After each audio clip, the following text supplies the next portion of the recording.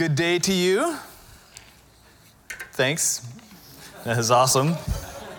I'm just going to assume at all the other campuses, everyone did a roaring good day to you. Greetings to my friends in 33rd Street Jail. We're sorry that we couldn't be in last week, but with the weather, it just wasn't a possibility. And I know, especially on the guys' side this week, I think there's been some moving around and all of that. So for our regulars, it's really great to be with you. For newcomers, I look forward to meeting you in person in the weeks ahead and in the women's service. I know that you're in our hearts and prayers always, and you're in good hands with our leaders who are in there today. Greetings to Lake Mary. Macon, if you're there, I'm going to talk about you today, and I forgot to ask your permission. So I hope it works out all right. And of course, Waterford, so good to be with you as well, and I look forward to being there in person. Actually, I snuck in last week when we had partnership class. It was awesome. All right. So you heard about our vision at the beginning of the service, the vision that has driven us and shaped how we live as a church over the last 17 years. Happy birthday to us, by the way. It really is a weird birthday, right? It's just like we're just waiting to be adults and feeling like we ought to be, but whatever it might be. Happy birthday to us. It has been a privilege to be a part of Summit since the beginning. And for Brandy and I both, it has been one of the biggest parts of our life, one of the biggest features in our life, one of the biggest joys in our life to be a part of this church family and to see the ways that God has allowed us as a church to live out the vision that he's given us in every season that we've been in as a church. You may not know this, although if you go to one of the upcoming partnership classes, you will. Our vision is rooted in two texts in the Gospel of Matthew, the Great Commandment and the Great Commission. You'll find it on your bulletin if you want to read them. The Great Commandment is called such because Jesus was teaching, and he gets a question from the crowd. You know, someone raises their hand and says, "What tell us the most important of the law. Like, we've got all this law, we've got all the things that we've been told to do, and then all the things that God told us to do, and then all the things that the prophets have told us to do. And what's the preeminent essence of the law? What's the distillation of God's law for his people?" And Jesus replied, "Love the Lord your God with all your heart, with all your soul, and with all your mind. This is the first and greatest commandment. And the second is like it, love your neighbor as yourself. All the law and the prophets hang on these two commandments." So Jesus said, when it comes down to it, what God wants for you is to love him fully. And next to that, he wants you to love your neighbor as yourself, to be that of God's love to the world. He talks about it later in the Great Commission, the passage that gives us insight into Jesus' final words with his disciples before he ascended into heaven. And so this is a pivotal moment. I mean, Jesus has lived his whole life. He has discipled his disciples. He taught them, trained them, lived life with them. They got to see him work miracles. They saw him conquer death and sin on the cross and saw him raised to new life.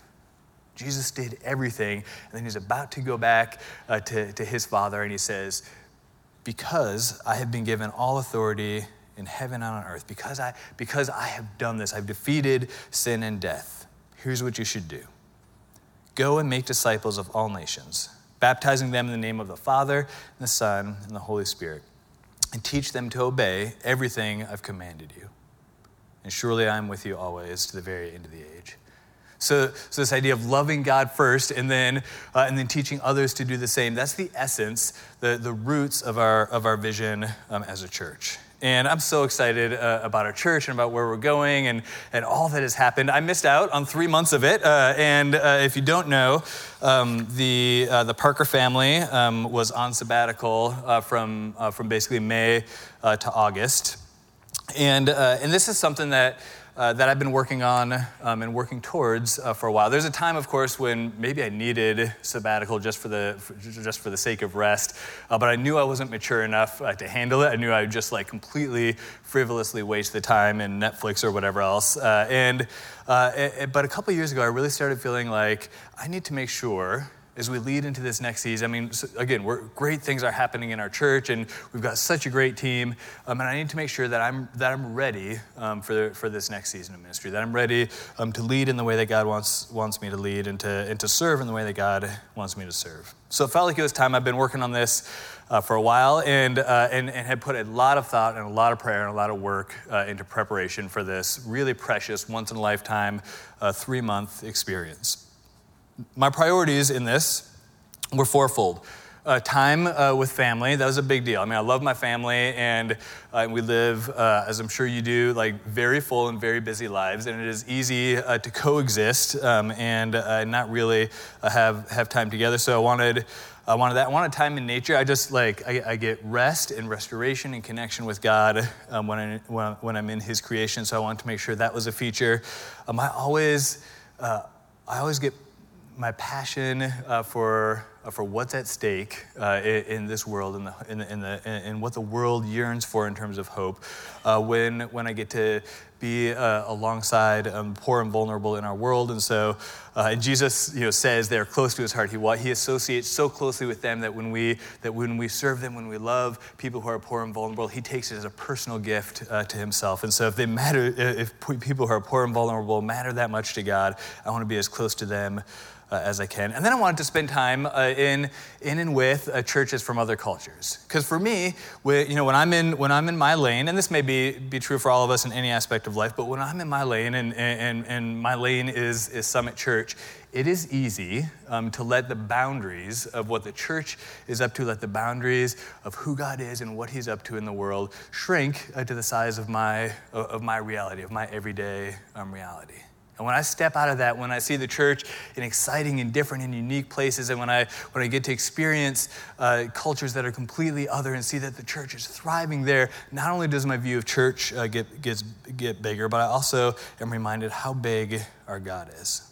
So over the course of the 3 months, I was able to have experiences in all of those things. And today I want to share with you some of what I learned along the way and some of those experiences. So for the next 3.5 hours, I'm going to show you 8,000 pictures from our trip.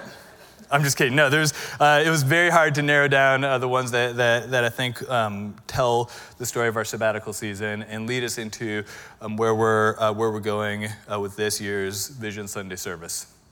All right, so my first experience on this trip was awesome. I got to go to Colombia with Macon Hare and a couple other Summit friends who we bumped into down in Colombia, and visit some of the indigenous people groups there that folks like Macon and his peers have been working with to plant churches for decades. And the woman pictured here was actually she was Macon and his team were actually part of First Contact with them. They were very isolated jungle indigenous people group, and they were able to make first contact with them. This particular group has had a very, very hard last 30 years, and between getting pushed out of their native lands by FARC militants, and then being disparaged by the general population, but also being protected constitutionally. They're in a really weird place. And those who have stuck it out and served with them decade after decade have earned a level of trust with them that is awesome. But it was so cool to be able to meet these folks because and to see this living history with my friend Macon, because when I was young and God was calling me into ministry, the backdrop for my call into ministry was reading about people who were reaching unreached people groups. And so to be able to go and see these reunions happen was a gift. It was a gift for me, and it was awesome, and I thoroughly enjoyed it. Okay, so they also let me go and just kind of have a normal day with them, and though they live on the peripheral of the jungle, their life is still deeply connected to the jungle. This girl here, she's 16 years old. She's married. She's carrying her first baby, who she delivered the week previous. And she is walking through territory that I have to work myself up to go on my annual python hunt. And I'm like, okay, I'm going to go in the swamp. This is Tuesday for them. And it was awesome. She's way more manly than I am in all the best ways. After Colombia, I got to go sailing with my two really good friends, Andy Simons, pictured here, looking quizzically at the water that didn't have any fish, and John Drake, whose boat we pirated. And it was awesome. And you can imagine 3 introverts on a boat for 4 days. I'm sure there can be lots of jokes about that. There were very few words. Said. Okay, the centerpiece of our trip, and we're going somewhere with this other than just like tour of John's photos. The centerpiece of the trip was time that we got to spend as a family in Ethiopia and Kenya. Our kids are Ethiopian, and so to be able to take them to their culture of origin and spend time learning and loving the place and the people they're from was a gift for our whole family, and we thoroughly enjoyed it.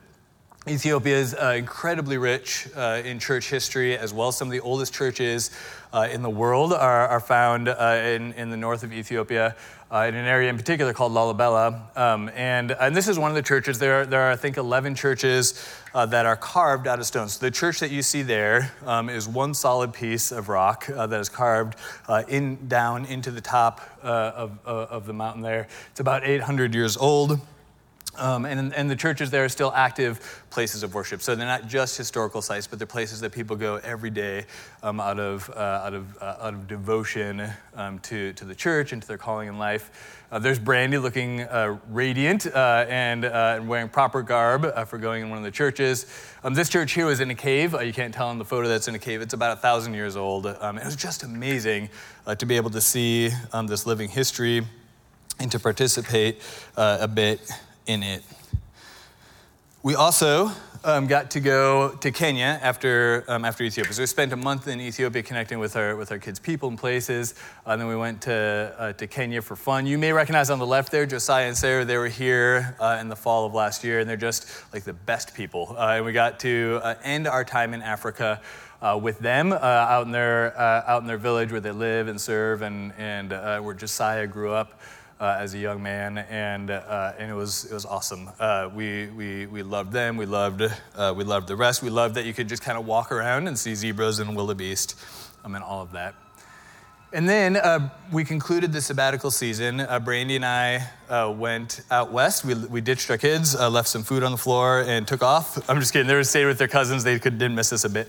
But we went out west, and we took a tour of national parks, and really just had 2 weeks to talk about us, to talk about life, to talk about the next season, to have all the conversation that you wish you could have, but don't always have the opportunity to have. It was a wonderful experience, and for me, it was a gift to be able to experience nature through Brandy's eyes, because though we both we felt like we were fully saturated with the beauty of God's creation by the end of the 2 weeks. We saw so many things.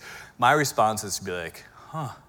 And she's like, you need to tell everyone you know to come and see this. This is amazing. And like, she expressed out loud what I was expressing inside. And so it was really great to have her verbalize what I knew normal people feel when they see something totally awe-inspiring. All right, so we had this 3-month experience of a rich experience as a family, rich experience in terms of culture and nature and connection and church and all of that. And I want to share with you today some of the things that I learned through that experience. First, I learned, I was reminded that my family is wonderful. I already know they're wonderful, but again, you live life, at 1,000,000 miles an hour. It's hard sometimes to slow down and truly appreciate time together. Now, I will say this. I'm no fool, and I knew that traveling for 6 weeks with 6 kids, 5 of whom are teenagers, might be a stretch. And I did have the question, like, are we going to like each other after this? Is this going to be like, family vacation material, or is it going to be a wonderful and cherished experience? And our kids did great. Brandy did great. I think I did all right. We really, really loved our time together.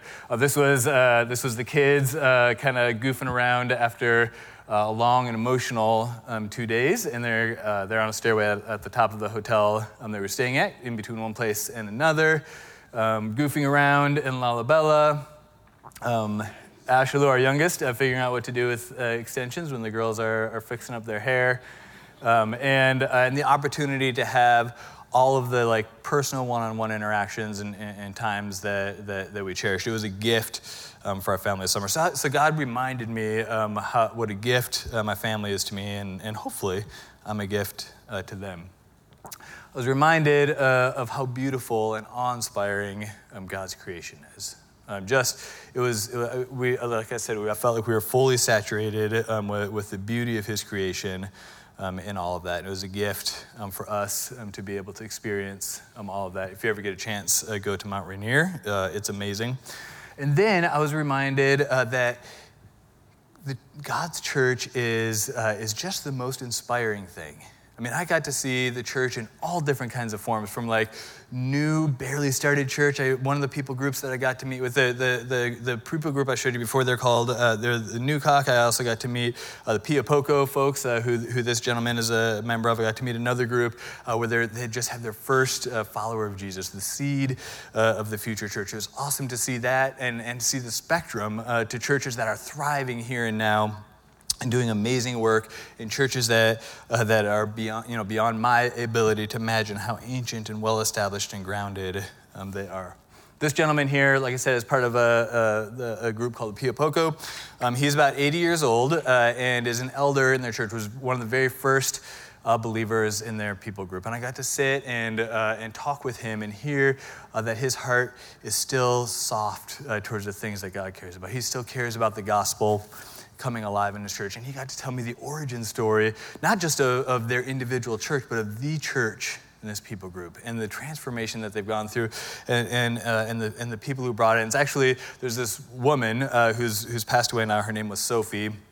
She was like a 5'0", knew nothing, but wanted to go and reach the people who are furthest from civilization and all of that. And so she, through great trial and tribulation, ends up in the middle of the jungle. After they try to poison her a bunch of times, they can't kill her. They're like, okay, I guess you have the word of God because we can't kill you. And so they spread the word, and she spread the gospel. And he was one of the first people to be a follower of Jesus. And that was such a cool thing to meet him. The other thing that really profoundly impacted us was this history, this rich history and devotion in the Ethiopian church. The priest you see there is holding a manuscript that I think it's an original manuscript, 500 years old, written in a language that no one speaks anymore. But just this sense that the church has been alive and active for hundreds of years. We felt like we were walking and living history, and it was an incredible thing to see. To see that these places were not just historical sites, but places that people still go to in active devotion. It was a privilege to be a part of that.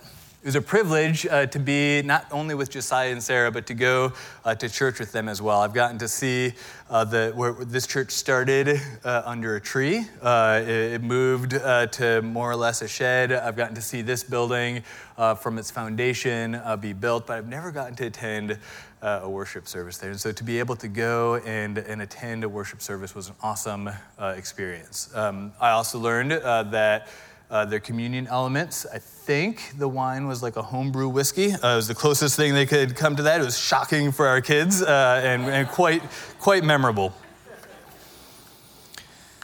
In all of that, there's this moment that I had that I was in the middle of this rich experience, and I was appreciating and loving the church. I mean, I was loving the experience I had in Colombia. We were in Ethiopia. At this point, I was going to a church that I'd happened to have read a book that kind of explained the history of this church to me, and then unbeknownst to me, showed up at this church for worship. And so I knew the history of this church, and I was loving and appreciating that. I knew that we were going to be going to see some of the oldest churches in the world, and I was loving Summit. I mean, I love our church. I love all that we get to be a part of and all that we do. I love our worship, and oftentimes I'm reminded of that when I visit other churches. I was all caught up in this love for the church.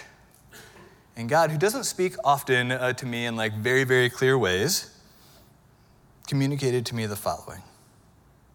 He said, make sure that you love me more than you love the church. Make sure that you love me more than you love the church. Now, that's kind of obvious, right? I mean, we just talked about the great commandment, like love the Lord your God with your whole being. But God, at least in my experience, isn't in the habit of stating the obvious to me. Like if he says something to me, I need to hear it. He doesn't say, John, you need a haircut. We all know I need a haircut. He doesn't need to say that.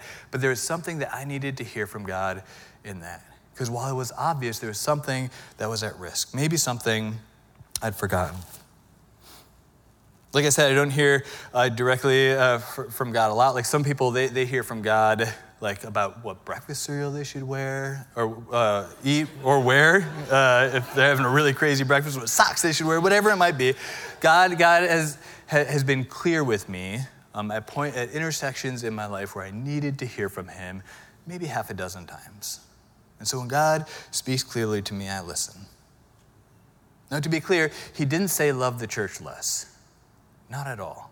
I mean, he loves the church. He talks about the church as if it were his cherished bride. He wasn't saying love the church less. But he was showing me that in my love for the church, I was at risk of making that the thing and not my love for him. There was a risk there for me to see the church as the main object of my Christian affection, and not the God who made the church, not the God who made me. And like I said, there's a lot to love in our church. I mean, coming back from a sabbatical and hearing that nearly 300 people are part of care communities that are supporting foster families, hearing all of the activity that's happening locally in our connection with schools, the flurry of teams that went and engaged in our global partnerships, the bajillions of kids who come every week and learn about how much God loves them, the opportunity we have every week to engage in our next right step in following Jesus. Like, there's a lot to love about our church. And Jesus showed me that I need to make sure I'm guarding my heart, that I'm not loving the thing rather than the source. And so I took those words and believing God had something he wanted me to learn in that, I began to hold those words in my mind and in my heart as I experienced the church. As I reflected back on the church experience in Colombia, as I looked forward to the church experience in Ethiopia. In a little bit, I realized that the church can never be everything it ought to be if the church has the first position in our hearts. It is only when God holds first position in our hearts. It's only when we love him fully, where he has it all, our full selves, that the church gets close to being what God intended. Shy of that, the church is an entity, an organization that does good. The vision, the mission, the gospel gets cluttered up. We are at risk for that, and every church that has ever existed is at risk of making the church the thing rather than a love for God.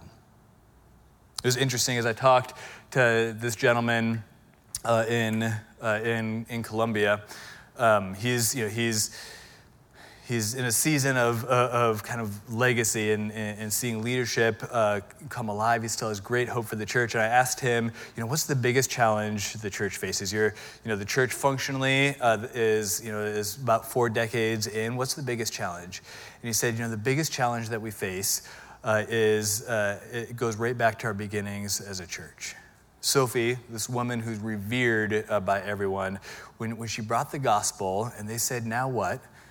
She was a bit surprised by that. And she's like, well, you do this and you do this and you do this. And she gave them everything that her church experience had been. When someone gets married, you say these things. When someone dies, you do these things. When you pray, you sit like this. And gave them all the things of the church. And over time, the attention, the affection, the devotion, the expression of the church has been more rooted in what she gave them as the structure of the church, and the gospel is at risk. And so for this man who's seen the church in its entirety, for the entirety of his life, his prayer was that the church would understand the gospel, that the church would know how much they're loved and love God in return. Taking that and looking at our experience in Ethiopia and deeply appreciating the devotion of the people of the Ethiopian Orthodox Church. But as we were saturated in this experience over the course of a few days, we saw that the devotion, this rich cultural devotion that they have, is at risk. Because the devotion has become in many ways largely rooted in the church. Here, this crowd of people is pushing in, trying to get through this curtain. They actually weren't allowed through. There's kind of priests holding them back. But a lot of the churches have like a holy of holies, a place that only the priest can go. Our tour guide was, I guess, really good. I guess he got us in there. And this is what we saw. And these stone bowls, so we're in a cave church. This crowd is pressing in. All of them are trying to get the contents of these stone bowls, which have sat there for 600 years. For 600 years, they've been collecting the steady drip of water from the roof of the cave. And this water is seen as holy water. And people line up and they fight each other in line because it shows how devoted they are to try to get a few drops of this water. Because they're told it has hope and healing for them. And while there's beauty in their devotion, there is sadness in the object of their devotion. Because the church, the structure, the thing that they were offered was regular. It was cave water. And what they needed was living water. And there's this sense of loss. Where's the gospel when people line up to get drippings from a cave and they don't get to hear that living water is readily available to them? A church a few decades old, a church several hundred years old, the challenge is the same. The church can become the thing and the gospel can get lost. And so what do we take from that? What do I glean from that? A reminder for us that as we move boldly and courageously into the future that God has for us, as we continue to live out his vision for his church, we need to make sure that what we're giving the world, what we're giving ourselves isn't the form, the function, the organization, the entity of the church, but the living gospel. The person of Jesus Christ, the invitation to deep, rich, loving relationship with our Creator. When I was caught in love with all the things of the church, God reminded me he still wants first position. He wants me to love the church. He wants you to love the church, but he wants first position. So, what does it look like to love God? Right, that's a good question. Love can be such a mushy, ambiguous word. So what does it look like to love God? I also considered that over the course of the sabbatical as I looked at what is God telling me about not just the church, but love for him. What does love for him look like? I want to quickly share a little bit of what I mused upon over the course of sabbatical. Loving God looks like more than simply loving what he's done for us, but doing all for him and for his glory. We can love what God has done for us, and we should. I mean, he has done a lot for us. He has offered us eternal salvation. He's rescued us from the consequences of sin and death, and that's just what he's done for everyone. There's things he's done personally for me that I'm so grateful for. God has done a lot, and I love the things that he's done for me. But that's not the full picture of what it looks like to love God. There can be a very selfish love of the things that we receive from our God. What he wants for us is not just appreciation for that, but a reciprocal relationship. A willingness to do all for him and his glory. Love for God looks like knowing him as much as we can handle. And that's probably not much, at least for me, but as much as I can handle. Am I willing to know him? Am I willing to seek him out, to thirst for him, as the Psalms say? Loving God looks like trusting him. Trusting in his goodness, trusting in his character, trusting in his power, even when we don't like what he's doing or not doing. One of those times where I heard from God what I needed to hear was at a point where I was at the end of myself in prayer and pleading before God that he would heal one of Brandy, my friends. She'd been gravely injured in an accident, and it didn't look like she was going to get better. And I just prayed and prayed and prayed and prayed.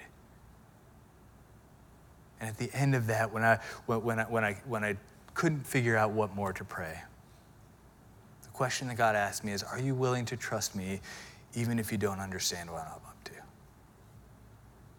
And the answer was yes. But it's not always an easy answer to come by, especially when trusting him looks a lot like vulnerability in our own lives. Trusting or loving him looks like surrendering to him all that we are without reserve. All we know of us towards all we know of him. Now, this can be a really hard one. I mean, we can be like, I love God with my time and my tithe and this, that, and the other thing. But I would venture to say most of us, myself included, have areas in our lives where we're kind of in the not yet category. We know we should, and maybe we will one day, and we haven't yet. And I would just say, loving God looks like surrendering to Him everything. Because if we trust Him, if we love Him and trust Him, we can know that whatever we give Him, He has better for us. Whatever He asks of us, He has better for us. So giving to Him all that we are, to be loved and transformed by His power. And then when we do that, when we love Him first with our whole being, our lives change. And our lives change in a way that is credible to the world around us. We live in a world that is desperate for hope. They want living water, and they don't know where to look. And if we're not full up with living water, how are they going to see it in our lives? If we don't love God fully, then maybe what we invite people into is the expression of the church, but not the heart of our Creator. But if our lives are changed and they're changing in a way that is credible to the world, it looks like beauty. It looks like hope. And as a church, we live into our true potential. That vision that we talk about that's worded in plain Jane ways, but is the most exciting and incredible thing that's happening in this world, that vision gets more fully realized in our lives. And as that happens, the world gets to see that God loves them, and they get to see that transformation is possible, and they get to find the hope that they're looking for. So this Vision Sunday, like we got so much going on. It is awesome. Keep doing it. If you're engaging in any way of living out the vision, keep doing that. But my question for you this Vision Sunday is, do you love God with your whole being? Do you love God with your whole being? If last year's Vision Sunday was a gut check, was a moment to say, are we really going to do this? Are we really going to step boldly and courageously and humbly into the future God has for us? If last year was a gut check, this year is a heart check. Are we willing to give God our whole selves? Are we loving Him first above all else? Does He hold first position in our hearts? The good news is that God meets us where we're at. Though it was a bit embarrassing that what I needed to hear, like here, lead pastor Summit Church goes away on sabbatical and hears God wants you to love Him. Like God was gracious enough to meet me at the point of my need and to remind me that He can still transform my heart. Wherever you're at in that, as you honestly consider where you're at with loving God, He'll meet you where you are. Ask God to reveal to you your loyalties. Confess the things, even the good ones, that compete for your love and loyalty, that compete for first position in your heart. Take steps towards loving God with your whole self. Seek to know Him better, actively trust Him, surrender to His will and His transforming power in your life.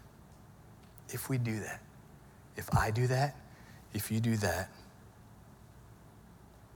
we'll have living water to offer the world. We'll look beautiful to the world that is desperately looking for hope. So let's keep charging ahead. Let's keep doing all the things, but let's never, ever forget that love for God is what gives power to the church. Pray with me. Heavenly Father, we are grateful to You. We're grateful for the life that You offer us. We're grateful that You give us living water. We acknowledge that we can only, even with our whole selves, love You just a fraction of what You deserve. But we pray that You give us the courage to do that and teach us how. Show me and show every person listening to this where it is that our hearts' loyalties are divided. Where it is that we are settling for less and offering less to the world around us. Help us be the church that You've made us to be by loving You first and loving You best. We pray this all in Your holy and precious name. Amen.